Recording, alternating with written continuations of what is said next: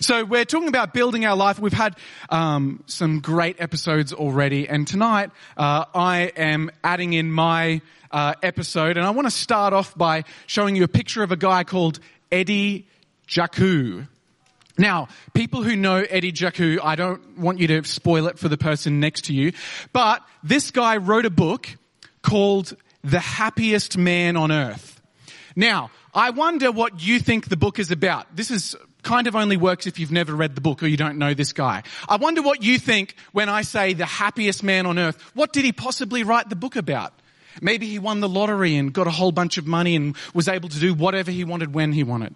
Maybe he was able to travel the world and fulfill all of his dreams in that way. Maybe he started a charity and was able to help so many people that it just brought so much joy to his life. I wonder what image comes to your mind. Maybe he was just a meme lord and he had all the best memes saved to his phone. Actually, Eddie Jaku, in his book, recounts his experience at Auschwitz, the concentration camp in Germany. And he calls himself the happiest man on earth.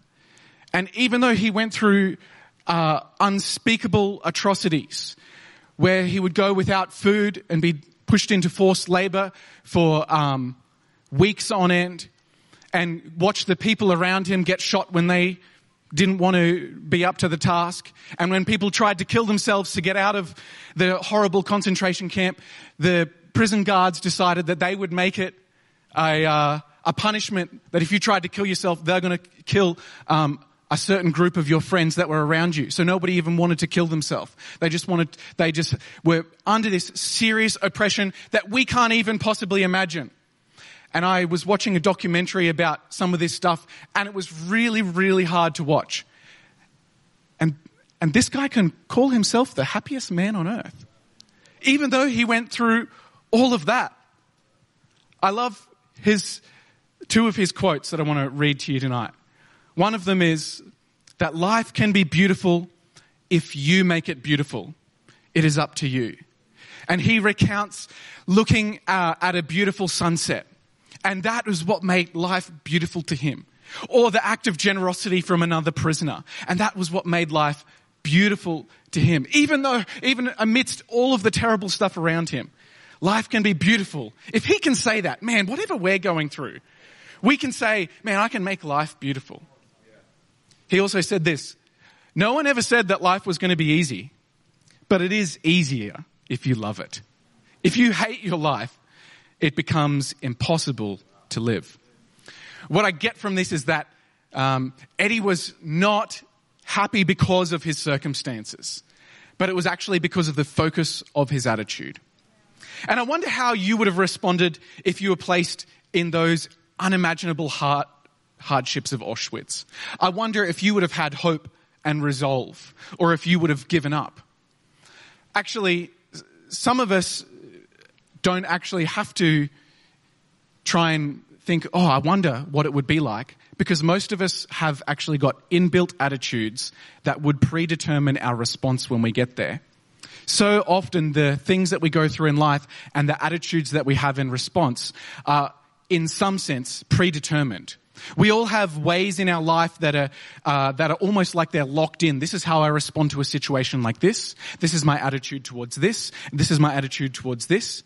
Attitude is like our locked in response. For example, if I begin to talk about Android phones, most of us in the room have one of two responses. But the point is that we have a response. We're either going, oh, I love Android, or we're going, oh, I hate it and I love iPhone.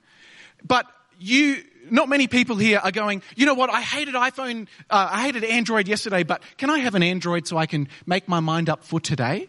Like we have a locked in response, and we're not making the decision again. And so many of us bring attitudes to our everyday life, and this can actually turn out to be dangerous, because rather than processing situations anew, we begin to apply attitudes to situations that are in the past. We apply attitudes from situations that are actually quite different to the one that we're into now. William James is considered to be his book, The Principles of Psychology is considered to be a landmark textbook and considered one of the most significant works in psychology. And he says this: the greatest discovery of my generation is that a human being can alter his life simply by altering his attitudes. And, we can alter our lives in a good way by altering our attitudes. We can actually also alter our lives in a bad way, simply through our attitudes. And some of us have picked up bad attitudes that do lead to bad outcomes. Maybe your first job was not so good, or you had a really bad boss. And so because of your bad situation there, you kind of rather stay unemployed, even if potentially the best job in the world is out there. Or maybe you had a season of unemployment and it was just so terrible, so you just stay locked into a job that you hate because you're not ready to face the risk of unemployment. Maybe you had a bad relationship, and so your attitude towards people is untrusting and apprehensive. And you miss the joy that might actually come with having a new attitude. Maybe you trusted God with something and it didn't work out how you wanted or how you thought. And so now you've just chosen not to get your hopes up. And you're bringing your attitude from that past situation. And there's so many miracles, so many breakthroughs that we miss out that are actually available to us simply because of an old attitude. So tonight, part 3, I want to talk about attitude, and I want to help us to try and find a new attitude for all situations in life. So rather than our attitudes leading us to a place where we feel defeated, to a place where we feel anxious, frustrated, trapped, how we can develop attitudes that no matter what the situation, even if it is a concentration camp, that we can actually start to feel hopeful, full of purpose, overflowing with joy and ready to jump into what's next. That's the kind of difference that having a fresh and new attitude can have. And so the title of my message is Rebuild Your Revelation. Because the revelations that we have about situations is what determines the attitudes that we bring to them. The revelations that we have about situations determines the attitude that we bring towards them. If we have a revelation, we have an experience with someone that they are mean, our revelation is that they have a mean personality, and then we bring it to that situation. And so our attitude is always going to be negative until we have a new revelation of that person. Maybe you just caught them at a bad time. Maybe they were just hungry. You need to get a new revelation of that person. You need to rebuild your revelation so that you can then have a fresh attitude. Because maybe some of us think that, adjust your attitude just means simply changing your behavior. Chin up, put a smile on, that sort of thing. But I actually believe that changing our attitude is not just altering behavior, but it comes from a process of finding out what is the revelation that is driving this attitude. And I'm going to go back to the start and I'm going to rebuild it from the ground up. If an attitude is a pre-built response that you have, if it's a conclusion that you came to earlier, then to get to a new attitude, you need to come to a new conclusion. Luke 6 verse 45 says, what you say flows from what is in your heart. And so if you want to have positive speaking, then the thing is not to just try and change the way that you speak. The thing is actually to change what is in your heart. And we apply this verse when it comes to our actions as well. If our actions come from the overflow of our heart, it's not about altering what our behaviors are, but it's actually about changing our heart. And I found something spicy for us tonight. I found a moment where Jesus had a bad attitude. And Jesus had to change his attitude. And it's in Matthew chapter 11. Let's have a look. Chapter 11, verse 20. Next, Jesus unleashed. Jesus unleashed. I would not want to be the subject of Jesus unleashing. Jesus unleashed on the cities where he worked the hardest. But the people responded the least, shrugging their shoulders and going on their own way. Jesus was trying to show people the kingdom of heaven. He was doing many signs and wonders, performing miracles through the power of God within him. And people just weren't responding. And he was getting frustrated. Verse 21 to 24. Doom to you, Chorazin! Doom, Bethsaida! If Tyre and Sidon had seen half the powerful miracles you'd seen, they would have been on their knees in a minute. And at Judgment Day, they're going to get off easy compared to you. man, this is an unleashing.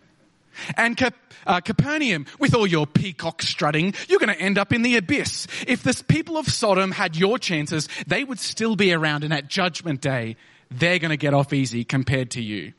So Jesus, he has this attitude. He has come to a way of thinking about these types of people. And that way of thinking is, boy, you are thick. I'm doing these miracles. Can't you see that God is real? Can't you see that I'm the Son of God? And Jesus that's just my paraphrase, okay? So let's not take that out of context. Jesus is like, man, I'm frustrated at these people. But watch what he does. Watch how he takes control and shifts his attitude. Verse 25.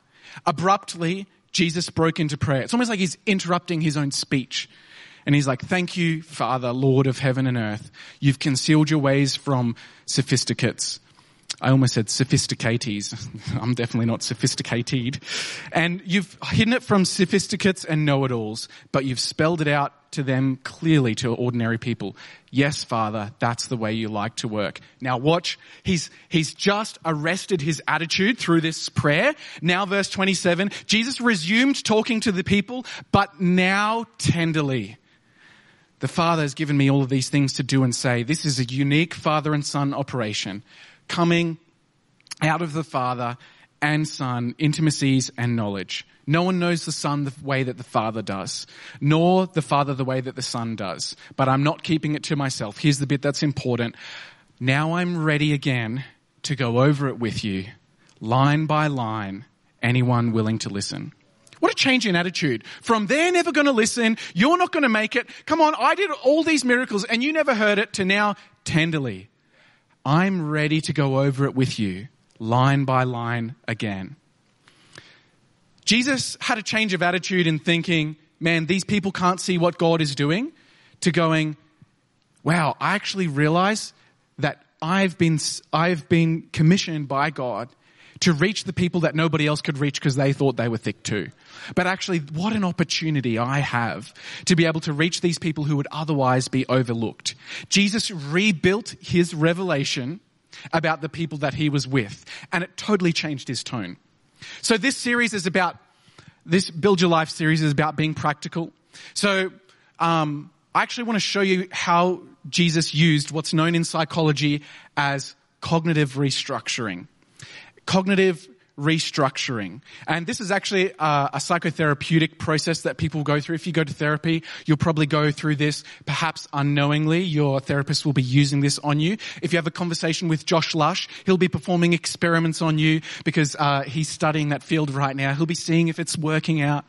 But this is a recognized psychotherapeutic process. It's so interesting that it's actually what Jesus followed. And I wanted to bring in some other stories as well. This is something that Job followed. This is something that Jonah followed as well. But I can't go into all those stories. The first step in this process is you have to identify automatic thoughts. We need to find those thoughts that pop up that we didn't decide in the moment. Android, or that's an automatic thought. It just pops up. And Jesus, it's obvious, he didn't make a tactful assumption based on reflection about these people. He just let fly. He spoke out based what was already in his head. And then he realized, whoa, wait a second. He just identifies that he's having an automatic thought and that he needs to actually come to a proper conclusion about this. And so he abruptly says, Jesus broke into prayer abruptly. It's like, I have had a pretty up and down relationship with my dad. And a while ago, I just never really wanted to hang out with him at all. And Dad said to me once, I said something about hanging out. And he was like, I didn't want to bother you because you're always busy. And it was in that moment that I realized I kept saying to him, no, I can't hang out. I'm busy. And it had just become an automatic response for me. And that was the first step for me in recognizing that I needed to come to a new attitude about my dad. Jesus came to it about these people. I came to it about my dad. And the last few years, our relationship has really turned around. And I'm really thankful for that. 2 Corinthians 10 verse 5 says this: we destroy every proud obstacle that keeps people from knowing God. We capture our rebellious thoughts and teach them to obey Christ. So for you to be able to label a thought as rebellious, you've actually been able to identify that thought. So are you able to identify your thoughts? What automatic thoughts do you have? The first part in changing our attitude to a more healthy attitude is being able to identify the automatic thoughts that you have. The way that I try and do this is just, what makes you go, oh, the first time you hear it? Is it when a certain artist comes on the radio? You haven't even heard their new song, but you just know the artist. You're like, ugh. Maybe it's when you see your boss calling and you're like, oh. And that's an attitude towards the boss. That's an automatic thought you have towards your boss. Maybe it's when you get an email that's like assessment due and you're like, ugh. Maybe it's when you look down at the scales and the number reading comes up and it's like, oh. Like you have that automatic attitude. What is that? What makes you automatically just go, oh? Are there certain people or situations in your life that consistently lead to negative thoughts? If you find yourself having negative thoughts consistently around certain people, perhaps you've got an attitude there. That automatic thought is identifying to you that you've got an attitude there that needs to be dealt with. So what are those automatic thoughts? Hopefully we can have our radars up this week. If you haven't thought of anything, keep that radar up this week, those moments where you just, Number 2, the second stage in going through cognitive restructuring is we've got to identify cognitive distortion. Cognitive distortions are habitual ways of thinking that are often inaccurate and negatively biased. So we've identified thoughts, but just like 2 Corinthians 5 verse 10 says,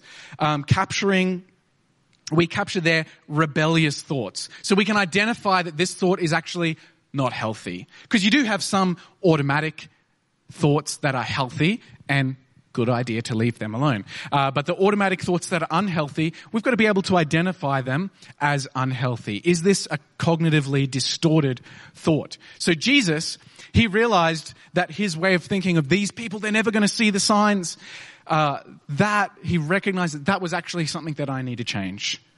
He recognized that it was an unhelpful way of thinking about them. And for me and my dad, I had to recognize that I saw him as boring and I saw him as having no common ground with me. And those particular thoughts were what stopped me from wanting to hang out with him. But there's actually plenty of common ground that we have. And once I had removed that thought that was cognitively distorted, it actually opened the door for a new attitude and new period of time in our relationship. So how can you identify if your thoughts have cognitive distortions? Sometimes we can do it ourselves, but mostly I find that we need help for this.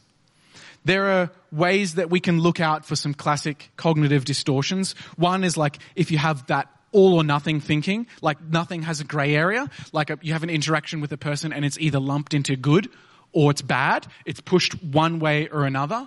And maybe you have a way of thinking about someone and it's just like everything they do is negative, or everything they do, I hate everything that they do. If you can't think of one good thing, you've probably got some cognitive distortion happening in the way that you think about that person. Or maybe it's about your job or your career as a whole, and maybe you're just feeling like, I hate it all. And if you have that all or nothing thinking, that's a sign that you have some cognitive distortion. Maybe it's ignoring the positives. And that kind of goes in with what I just said. But when you're so willing to just gravitate straight to the negative. A person says hello and they're nice and friendly and you're like, yeah, but on the inside, I know they hate me. Maybe it's letting feelings dictate your story. You felt that somebody said something to you in an insulting way and therefore they were insulting you. And I'm like, you can't read so much into like such small interactions. Patterns do tell a much better story, but quite often when you let your feelings of one single interaction dictate the entire story, that's a sign of some cognitive distortion. Maybe it's magnification or minimization, blowing things out of proportion and downplaying their importance. The reason that I said we need help with this sometimes is because sometimes we don't realize we're making a bigger deal of something.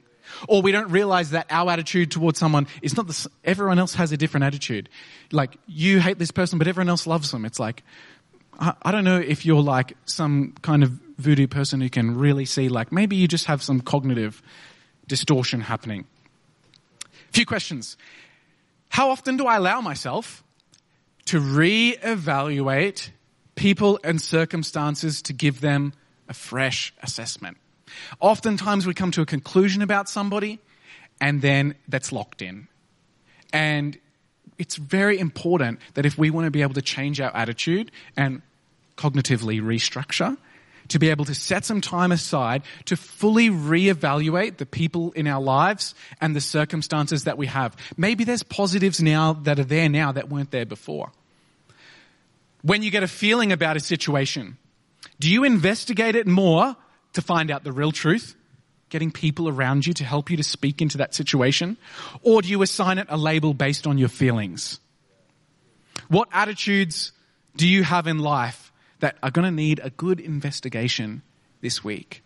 I'm sure that we can all think of at least one attitude or area that we need to put it on the table afresh and give it a re-evaluation again. I'm going to combine the final two for the sake of time. The last two things are we've got to dispute thoughts and we have to replace thoughts. Once we've identified that something is negative, we need to be able to challenge it. Are you good at actually challenging your own attitudes? Are you good at challenging your own thoughts? This is what Jesus did when he broke into prayer. He was trying to attack that bad way of thinking that he had and replacing it with the way of thinking that comes from God. He got God's perspective about these people. Actually, because the verse says, this is how the Father always wanted to do it. So he was getting God's perspective. He was challenging his own and going, that's not how God thinks. I'm going to push that out. I'm challenging that thought. I'm pushing that out. And I'm replacing that thought with something that comes from God. See, you need to be able to replace it with something. You can't just remove it. It needs to be replaced with something positive.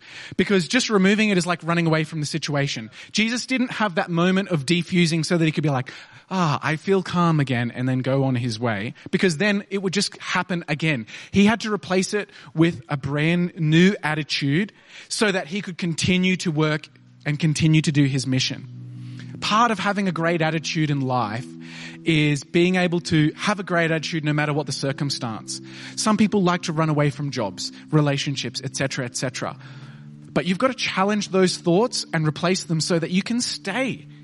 Maybe you might have to stay in that household for a season. Or you might have to stay in that job for a season. Or in that relationship for a season. And I'm talking friendship as well as, romantic and that sort of stuff. You might have to stay there for a while. So don't just try and escape. Challenge those thoughts and dispute those thoughts and then replace them. Do what Jesus did, replace them with thoughts that came from God. That verse that I keep going back to, 2 Corinthians 10:5, and making every thought obedient to Christ. We're replacing it with a thought that comes from God. So a few questions to help. What thoughts have you come to by yourself? By yourself. Attitudes that you come to by yourself without God, getting God's perspective. What thoughts and attitudes probably could do with some exposure to God through prayer. That's what Jesus did. He brought it to prayer. This challenging of thoughts normally does in this psychotherapeutic process, normally does happen from the therapist. And some people may have thoughts that are so strong, it's so hard for you to challenge, and you might need to go see a therapist. For me, what happened with my dad is I had a friend pray for me and I broke down sobbing and I almost couldn't stand up because of what was being challenged, because it's hard to admit that something in me is going on, something incorrect. I've come to the wrong conclusion and God was really working on me. So I actually believe as well, you might need to go see a therapist, but you might also be able to bring that to God and find what he can do through that interaction as well. What spot do you have, regular spot in your day where you can bring your thoughts to God? Some of us don't even have a spot in our day. And all it needs to be is a couple of minutes, even a minute. Even if you need to run to the bathroom in the middle of work so that you can be alone if you're feeling overwhelmed. And you just need to have a moment where I can give my thoughts to God. Maybe it's in your lunch break, maybe it's on a drive, whatever it is. I really believe that with God's help, all of us can find a new way to come to fresh attitudes that are actually going to be healthy and build our life rather than destroy it. Rather than having us run away from situations and give up on life, we're actually ready to come back like Jesus did, tenderly. I'm ready to go over this again. We can reframe our reality and that we can rebuild our revelation. Let's stand together.